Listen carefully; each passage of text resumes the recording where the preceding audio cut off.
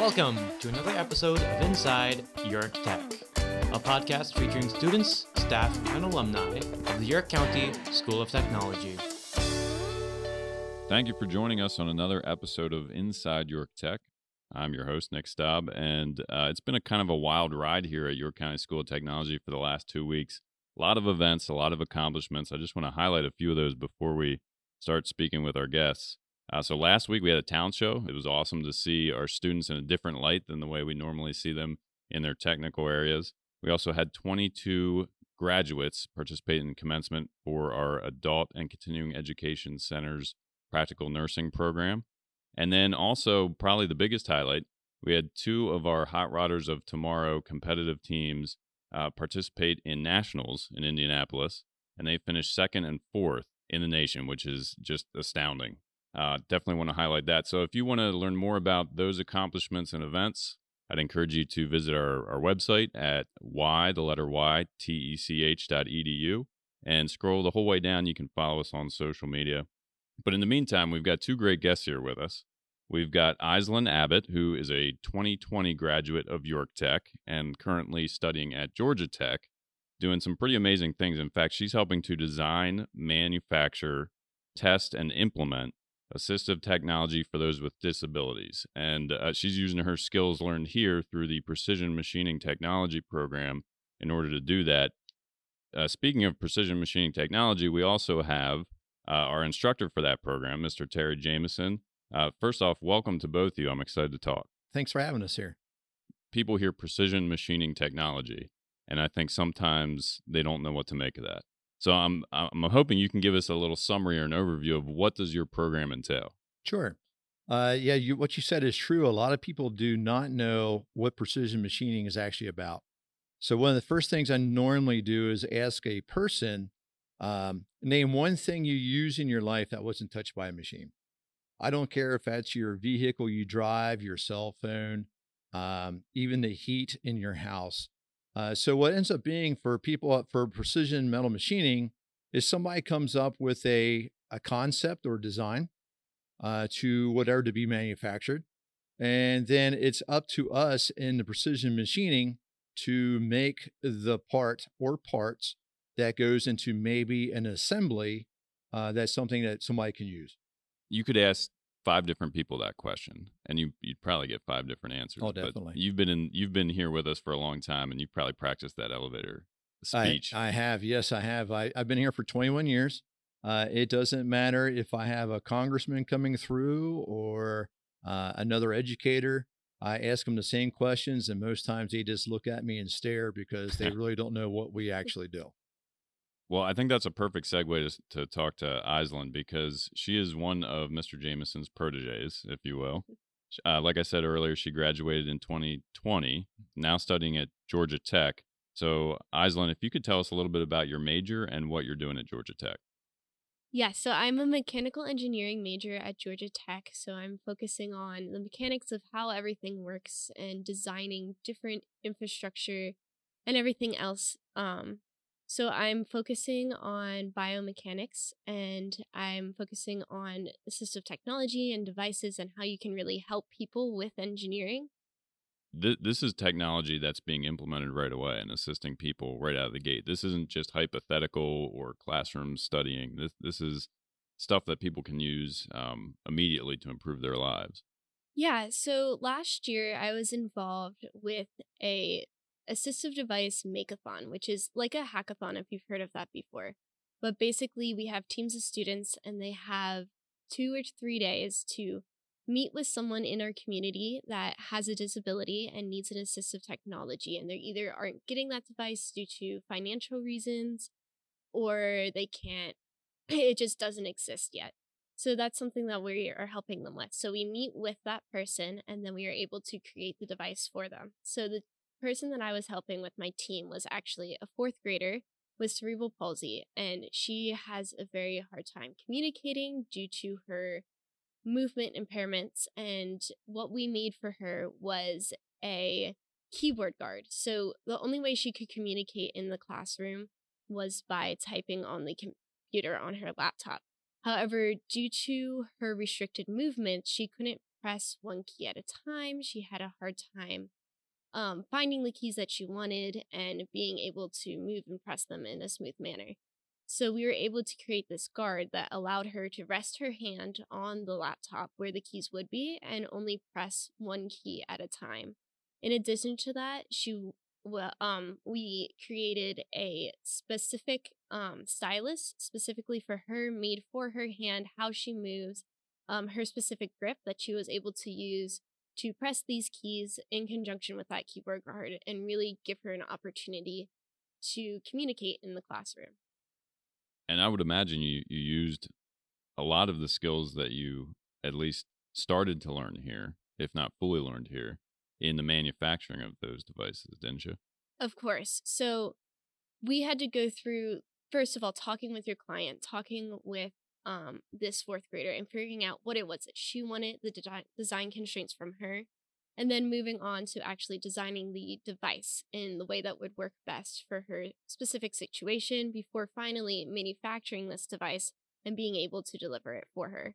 So in this manufacturing phase, I was actually the person on the team with the most experience with all of these technical skills necessary. So I was able to use everything I learned here at Tech and really teach everyone on my team, not just using hand tools such as drills and jigsaws, but also using things such as a water jet to cut out the holes for the keyboard guard, or a countersink to chamfer them so that her stylus could easily slide into where the keys would be positioned, and that type of thing. So, Mr. Jameson, when you hear about a former student who's doing incredible things like that, how does that make you feel? Aislinn is just amazing. She was an amazing student when she was here. She's an amazing young lady now. She truly is. Basically, what she was just describing to you is something that we teach, and it's called a process plan. So she said that she met with the fourth grader first. Then she found out what was needed for the fourth grader to be successful. And then they had to think of a plan, a process plan. Well, we need to do this first. We need to do this second. We need to do this third. And so when you do that, the sum of it all is to come up with the final end product. And that's what we try to teach here as well, is a process plan. How do you get from point A to point B to finish the project? And she just followed it right to the T. That's what she did. Did you suspect when Aislinn was here at York Tech that she was poised for this type of success after graduation? Most definitely. Not only was she a student here, and by the way, she was the top of her graduating class, if I remember correctly. So she was that, but she was also the person who was in class striving to be the best that she could be in class. She wanted to do the projects, hands-on projects. She wanted to be the best at them. Not only that, but also the theory side of it. She wanted to know why was this? Ask the question, why? Why do we do this? How does this work? She was definitely poised for greatness. As a matter of fact, I even told her mother at one time, I literally do think, and I mean this wholeheartedly, that the only limitation that young lady has is what she places on herself. We're just kind of like barely scratching the surface on things that you've done at Georgia Tech. So I want to get into a little bit more of that. Specifically, you told me about being an executive member of Tom Atlanta, which is one of the clubs available to students at Georgia Tech. Can you dive into what that entails and some of the things that allows you to do? Of course. So Tom Atlanta is Tikkun Olam Makers, which is actually a global organization that provides assistive technology for people who are not able to get it themselves.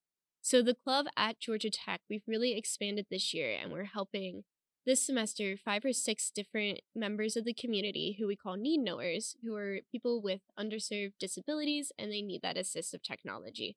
So we take groups of 5 to 6 students at Georgia Tech, and we pair them with that need knower in the community, and they go through that whole process I described before with the fourth grader with cerebral palsy, but over a semester-long period.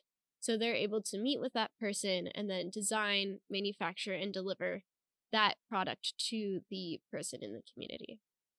And how long have you been involved with Tom Atlanta? I've been involved with them for 2 years. So my first involvement with Tom Atlanta was when I had been creating that keyboard guard and stand and stylus at the Makeathon. And that's when I realized that this is something that I really want to get involved with. I've always looked at how I can use my technical skills and my engineering skills and manufacturing skills to help people and bring up the community. So that's when I decided to join as an executive member. And as an executive member, we've been able to increase the membership by about 200%. It's been a crazy increase in membership. We've been doing tons of outreach in the community. We've volunteered at schools and women in STEM nights just to talk to people and get them excited about engineering and helping people. So you're kind of all in at Georgia Tech. I mean, you're not just there to get a degree and then eventually a job. I mean, you're in for the entire experience. Is there anything else that you're involved with that we haven't talked about? Yeah, so something else I've done is actually my first week at Georgia Tech. It was the midst of COVID, so all of the student maker spaces were shut down. There wasn't really much you could do as far as being hands-on and building things. So me and one of my friends who I had just met decided that we were going to walk around campus and see if there was any place we could get in, if we could just see the machines from the outside. We were excited to get started and get hands-on. So we decided to take this tour around campus. And what we found was the Montgomery Manufacturing Mall, which is inside of our mechanical engineering building. And this is a space where we have hired professional machinists who make all of the parts necessary for our researchers at Georgia Tech. This was the only place open. All the students' places were shut down because it was mid-COVID. So we knocked on the door and we were like, hey, is there any chance we could get a tour? Can we see what's going on in here? And we ended up talking to the shop foreman, and he was a little hesitant at first. He didn't want to let us in. He didn't want to really talk too much about it. He was like, you're really looking for these student spaces. So I got to talking to him about all of the mills that he had in there, the lathes he had in there, all of his CNCs, his wire EDM. And I was like, I actually have certifications on these machines. And I started talking to him about what they were doing and my knowledge. And I was just dropping all these keywords and vocabulary so he knew I knew what I was talking about. And he ended up inviting me inside and giving me a tour of the shop and all the projects they were working on. And he actually ended up offering me a job for that semester, working in the shop, creating parts for researchers. And this is what led me to be involved with another professor at the school who is involved with an advanced manufacturing pilot facility within Georgia Tech, and I was able to work for him as an undergraduate researcher from my freshman year. And this all initiated before you'd even officially started as a student? Is that what you're saying? It was all due to my training here at York Tech that I was able to walk in with this prior knowledge that most people don't, even when they choose this post-secondary path to go to college and get involved with mechanical engineering or just engineering in general, they don't usually have this background of how things are made. They don't usually know. So yeah, she brought up a very key point there. Doing from manufacturing for me years ago, we used to hire engineers. The only problem we had was a lot of these students who we hired to be engineers, they went to college to be an engineer, but they were book smart and shop dumb. They would learn all these equations, they would learn this and that, but to actually apply it to something, they struggled. Where that's what Aislinn has. She has that background. Like when she looks at something and she looks at a problem, she can actually start to think of maybe a design and how do we make that design concept become reality? What do we have to do to machine it? What do we have to do to weld it? What do we have to do to assemble it? So she has that ability behind her, which makes her really valuable to an employer, either manufacturing or engineering, that she can look at something and like, hey, this is how you're going to make it. Well, you mentioned having that hands-on experience. Mm-hmm. And in a previous answer, you mentioned the process that students in your program learn in order to solve complex problems. I'm wondering if you can take it a step further and give us some examples of the projects that you assigned to students to help them learn the concepts that you're giving them in the classroom. Sure. So it's like anything else. You're not going to start off with the most complex thing that's out there.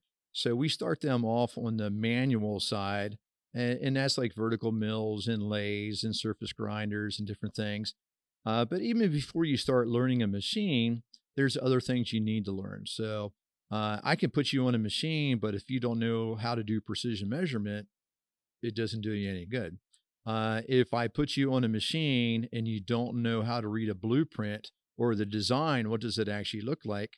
It doesn't do you any good. So think of it more like a pyramid.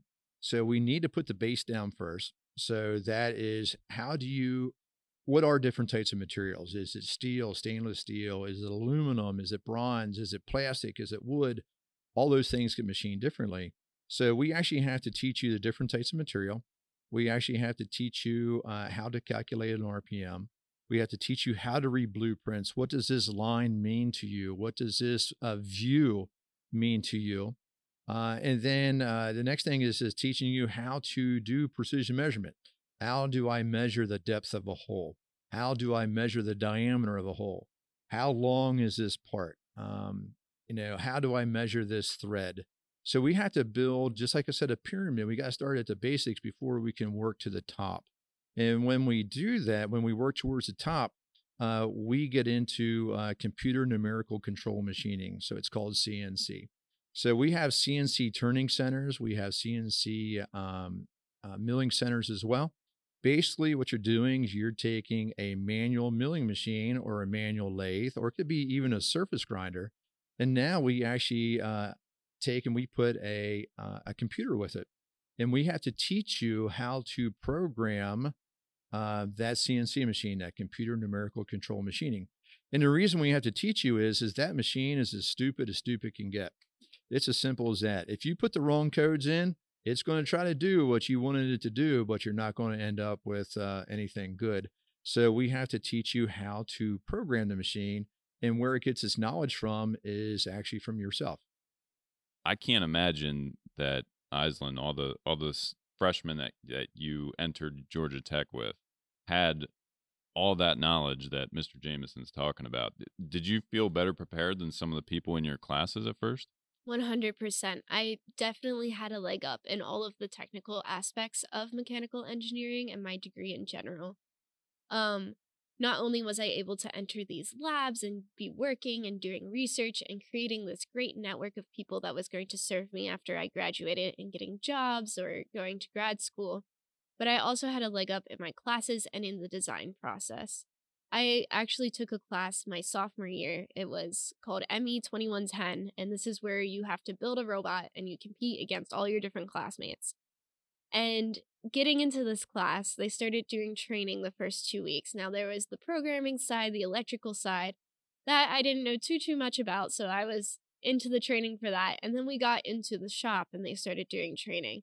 And I was with classmates who didn't know how to use a drill, who didn't know how to use a jigsaw, who had never really been hands-on, hadn't been working, didn't know what a CNC was. And that really gave me an advantage. Well, I think that speaks to just how deep we get into the weeds in a comprehensive technical school like York Tech, because just the fact that, like you said earlier, you could be on campus for no more than a couple days and already have a part-time job offer from someone in the field, that's just astounding. Mm-hmm. So I want to ask, actually, the main reason why you first were even on my radar is this $65 million grant that was awarded to Georgia Tech. And I'm going to read this, make sure I get it right. I think it was awarded by the U.S. Department of Commerce's Economic Development Administration. That's a mouthful. Amen. So I want to hear from you a little bit about what that grant was helping to accomplish and how you were involved. Yes, so this grant was developed to combine artificial intelligence with advanced manufacturing. So the part that I was involved with this grant was when Georgia Tech's Advanced Manufacturing Pilot Facility. And this was originally developed with a grant from Delta Airlines. And it's a facility with all of these new innovative up-and-coming manufacturing technologies where we can combine both our student researchers, grad school, undergrad, and industry. So industry partners come in with their problems and their challenges when it comes to manufacturing and creating these new complex designs, and we try and figure out how to solve it. So I was a sophomore when I was involved in this lab. So what I was doing was I was working under a grad student, and I was looking at this new simulation software where I could simulate So let's step back for a second. There's some things you need to understand first before I can explain exactly what I was doing. So I was in additive manufacturing, which is where we were doing basically 3D printing of metals. As you can imagine, if you're 3D printing metals, they don't come out super smooth or have a great surface finish. They're very bumpy, they're rigid, rough, and they're not a finished product. So even after you're able to do this additive manufacturing and basically 3D print a metal, you still have to come back in and do the traditional subtractive machining that I was learning here with your mills and everything else. So I was looking at a hybrid machine that could both deposit the metal and then come in with a normal milling head and subtractively smooth up the finished complex shape of the part. When doing this, you have to look at your tool life and how long your tool can last when it's cutting all of these metals all the time, every day. When do you have to replace it?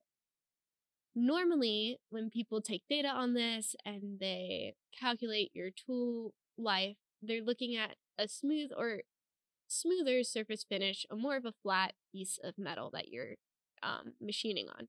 So when we're coming in with this metal deposited, basically lump of a shape that has all these rough edges and bumps and lumps everywhere, you have to look at how much the tool will be deflecting from its center point. And so I was using a simulation software to basically simulate cutting this additive manufactured part and seeing how the tool deflection differed from your normal subtractive machining. And then using that to figure out the tool life and tracking tool life and tool wear on your parts in this machine. I think I followed most of that. She is It's just hard to amazing. explain. I actually got to see like the machine at like one of maybe the different type, but I was just up at another college because I like to check out to see what's out there, and they had a machine that they were actually doing the 3D metal printing with, and then the same machine, so you didn't have to take the part out. Then you went back in and you machined it to precision, and it was just amazing. So I know it's a little far out there, but it's actually, I totally got what she's talking about. So it's an amazing thing. Yeah, and I should clarify, your description was spot on. Okay. Clearly, they've taken what you already knew at York Tech, which is a lot. I mean, we just talked about how much you learn here, and they're kind of taking you even beyond where I can even fathom and understand. So Aislinn is actually, I actually changed the way I teach just because of her. When she was here, I really held her back, as in I tried to keep her back with some of the other students to keep her back here. And when she graduated, I was talking to my wife and I said, I got to change the way I teach. And she says, what do you mean? I said, I'm going to release all 4 years of my curriculum to these students. And so I have students that literally come in and maybe they're a 10th grader. And I already had students that were in 10th grade working on my senior level stuff already. Just because of her, literally just because of her, I'm not holding anybody back anymore. If that young person has that desire to learn, they have the skill levels and the whole 9 yards, I'm all about it. You know what I mean? So here's a real quick case in point. So I literally have a student right now who's done all my curriculum the 11th grade year, and he wanted to go into mechatronics. So he's also now a student in mechatronics. I have another young lady who is finishing up all of my things that I have, and she wanted to learn welding. So after this second marking period, she's also going over to welding to learn welding. Now, it may not be as an in-depth as all of our welding students get here, but just because of Aislinn over there, she has totally changed the way I look at things and the way I teach things and stuff like that. So this school here, York County School of Technology, the sky's the limit. It's whatever you want to do, take it as far as you can and go on from there. Well, you started to hit on one of the questions I wanted to ask you, because I think, oh man, I'm good. I think you said you've been here for 21 years. 21 years. All right. What what keeps you motivated? What keeps the curriculum fresh? What brings you into? Because I've been in your classroom. Mhm. I mean, your energy is infectious, and you can tell the students pick up on that. So how do you maintain that through 21 years? So and I'm actually working on 3 new programs now, like 3 things that I've never taught before. I actually am working on it. The biggest thing, and I literally just told my students this last week, the reason I get up in the morning and the reason I come here is because of just like that young lady sitting over there, but I don't have to be here. I could be somewhere else and doing something else, but I get to be here. I get to hang out with really cool young people who actually want to learn, who are being more successful than I've ever been in my entire career as a machinist, as a supervisor. I actually went into manufacturing engineering myself. They're even more successful, even in the engineering realm, than I've ever been. And that's what makes it exciting, is to see these young people just take it and just go with it. And it's pretty cool that I get to be a teacher here at Tech. Well, I can feel that because just, being in the same room with you and Aislinn, I get the sense that Aislinn is really the torch has been passed essentially. It was with Mr. Jameson, and now Aislinn is the future of engineering and manufacturing, it feels like. I agree. So I want to get back to you, Aislinn. So our application period for new students entering the school for the 2024-25 school year just ended. I say that because we're going to have a new crew coming into precision machining technology here at the start of next school year.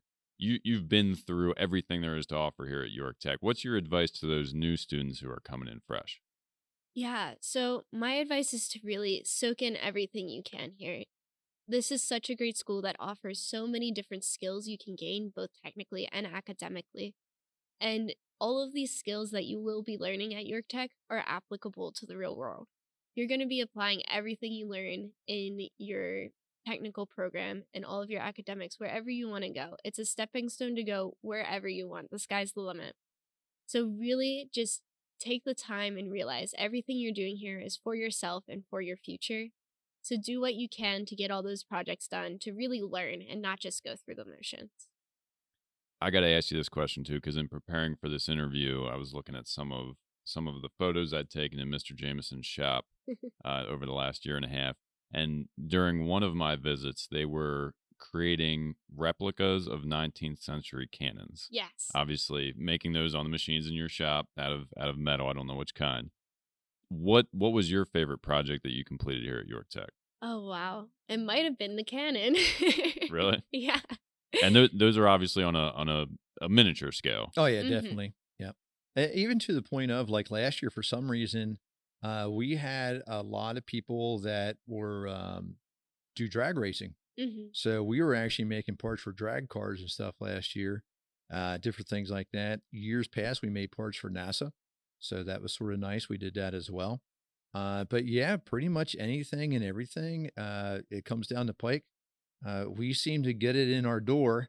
Even for right now, the York County Parks Department, we actually have a part up there to machine a mandrel and stuff for them. So that's what's really cool about machining is you have to think of, you just can't say, nope, can't machine that, because you have to think of ways, how can I produce that part? And that's what I really like about manufacturing is you just can't say, I just can't do it. Just like over here for Aislinn, she's coming up with brand new things in robotics or whatever type of stuff. You just can't say, no, I can't do that. You'd have to sit down and you have to be creative. And in engineering and manufacturing as well, you got to be creative and make these new parts that, one day we're going to Mars, but the next step, who knows how far we're going to go out? Could it be the Enterprise, in Star Trek? And could you be a part of that, making it? Well, I know Aislinn has something to add here, but before I throw it to her, you can't just mention the fact that York Tech used to manufacture parts for NASA without giving me some detail. You got to tell me what that involved. Yeah, so what I end up being is we actually do competition at Skills USA competitions, and we send people for machining to compete. And sure enough, that particular year we were #1 in the state of Pennsylvania for machining, and we got to go to nationals and stuff as well. And next thing you know, Houston, where NASA was at that time, they saw us and they're like, "Hey, how would you like to maybe make some parts for us for NASA?" And so I was like, "Sure." So we ended up making these covers. And what the covers were for literally was they put them, for lack of a better word, on a storage suitcase. They put these on and then they get loaded on a rocket and then they get sent to the International Space Station. And then the astronauts up there, they take the things out of these suitcases or storage containers, and then they use them, use whatever was inside of them on the International Space Station. But here's the down part. So I said, "Oh, so you guys pack these things back up and send them back?" And they're like, "No, we eject them and we let them burn up in the atmosphere." Yeah, but even though they may ultimately, become space trash, essentially, Yeah. just the fact that something that York Tech produced, Mhm. students were involved with it, made it all the way to space, just kind of Yeah. like knocks my socks off, to be Yeah. honest with you. Aislinn, you had something that you wanted to add to his previous answer. I did. I was going to say what's great about Mr. J is that he doesn't just force you to stick on just the assignments that are given in class. If you finish early, if you're up and doing all your work, you can pick up extra things to do in your free time. So you can do different assignments, things around school that need to be done. I think I've probably drilled out a few signs that were needed to go up around school. And then another project that I was able to pick up while I was here was with actually a professor at Penn State. He had a wrestling headgear that he wanted to be able to machine a little pocket in that he could put a force sensor in to measure the forces that are put on someone's head and ears while they're wrestling. So that was a really cool project I was able to pick up while I was here. So the vibe I'm getting from both of you is that you're really not limited to the curriculum. You can kind of go as far as you can take yourself while you're here for 4 years. Is that accurate? That's true. Yep. Last year I had a student. He is a motocross racer, and he unfortunately, I guess, wrecked his motorcycle, and the back rim, the axle and everything. So he brought that in, and we did machining on it, and the way he was going. So he had tractor parts, whatever. Once again, it's all manufacturing. People like it. It's machining. It's what it's all about. If it wouldn't be for us, you wouldn't have half the things in your life. So. Well, I want to stay on you, Mr. Jameson, because we've heard a little bit about Aislinn's experience going the post-secondary route, going to Georgia Tech. But there's a whole nother side of it, too. If someone wants to go directly into the workforce, they can. Can you speak to maybe some of the experiences your students have had going directly into the workforce and what type of jobs are out there? Sure. So currently, right now, we actually have positions for a machinist apprentice, a tool and die apprentice. And basically, what an apprenticeship is a company will train you for a certain length of time. So, like for a machinist apprentice, you would graduate here, you would get into an apprenticeship, and then a machinist apprenticeship is 4 years or 8,000 hours additional training at that company. A tool and die maker is for 5 years at 2,000 hours per year. So it's 10,000 hours with it. The really nice thing about that for an apprenticeship, and when you become a journeyman machinist or you become a journeyman tool and die maker, is on average in the state, in York County, Pennsylvania, an average apprenticeship costs that company around $250,000 to put you through. Now that's a lot of money. And for an apprentice, you don't pay any of that. The company pays for all that additional training and things as well. So after you're done with your apprenticeship, you get journeyman machinist papers or tool and die papers from the state of Pennsylvania. And you can take that anywhere in the United States and it's recognized as a machinist or as a tool and die maker. So currently right now, yeah, we have enough positions open in the market, in industry, that I can literally have all my 10th graders, my 11th graders, and my seniors out on co-op working at a company as we speak right now. Now, when you talk about apprenticeships, you're just not talking about a $15 an hour job. You're getting into some really nice money that you can definitely make a living on type of thing. Some other cool facts about it is some of my former students, yep, they became machinists, they became tool and die makers. But I actually have some former students that actually went out on co-op, worked at their company for co-op, and then bought the company Wow. on co-op. And I have one, and I had a young gentleman. In fact, it was the young gentleman who was the state champ for us in Pennsylvania for machining. Upon graduation, his brother went here for welding as well, and they started a company up right out of high school, no college education, no nothing. And right now they have roughly 90,000 square feet of manufacturing space, and they have 16 employees. So there is no limits to what you can accomplish here at this school. That's intense. I like the fact that you can come to York Tech, graduate, and you've got a lot of options. You can go directly into that workforce, get an apprenticeship, go the post-secondary route. It really does seem limitless. I know we've used that word or similar words a couple times here, but it really does feel that way. And speaking of, some of the things that you can get into after graduating from York Tech, Aislinn, I feel like we're talking to like a 20-year seasoned vet in this industry. I mean, just with the experiences you've had, but obviously you're shooting for beyond that. So what are some of those career goals that you have going forward? Of course. So my goal since I've stepped my foot into York Tech was to be involved with prosthetics and helping people and using my skills in that facet. So currently I've accepted a full-time job after my graduation this spring, and I'm going to be doing research and design of intraocular devices, which is basically surgical implants in your eye. And that is my first step into the medical device world, and I'm going to be getting my master's at the same time, thanks to the assistance of my company. And post this, I'm going to be able to be working in research and design of prosthetics with haptic feedback and bioprosthetics as well, which is very exciting. Is she just like amazing or what? I know. I mean, you took the words right out of my mouth. Yes, she's just amazingly cool. I mean, the fact that you've already worked on assistive technology for actual clients, you've been involved in a $65 million grant from the government. Yeah. And now that you're going to be working on so research and design of intraocular devices. Yes, that's the phrase I was looking for. That's a big word right there. Man, that's what throws it over the top, makes you sound extra smart. I love it.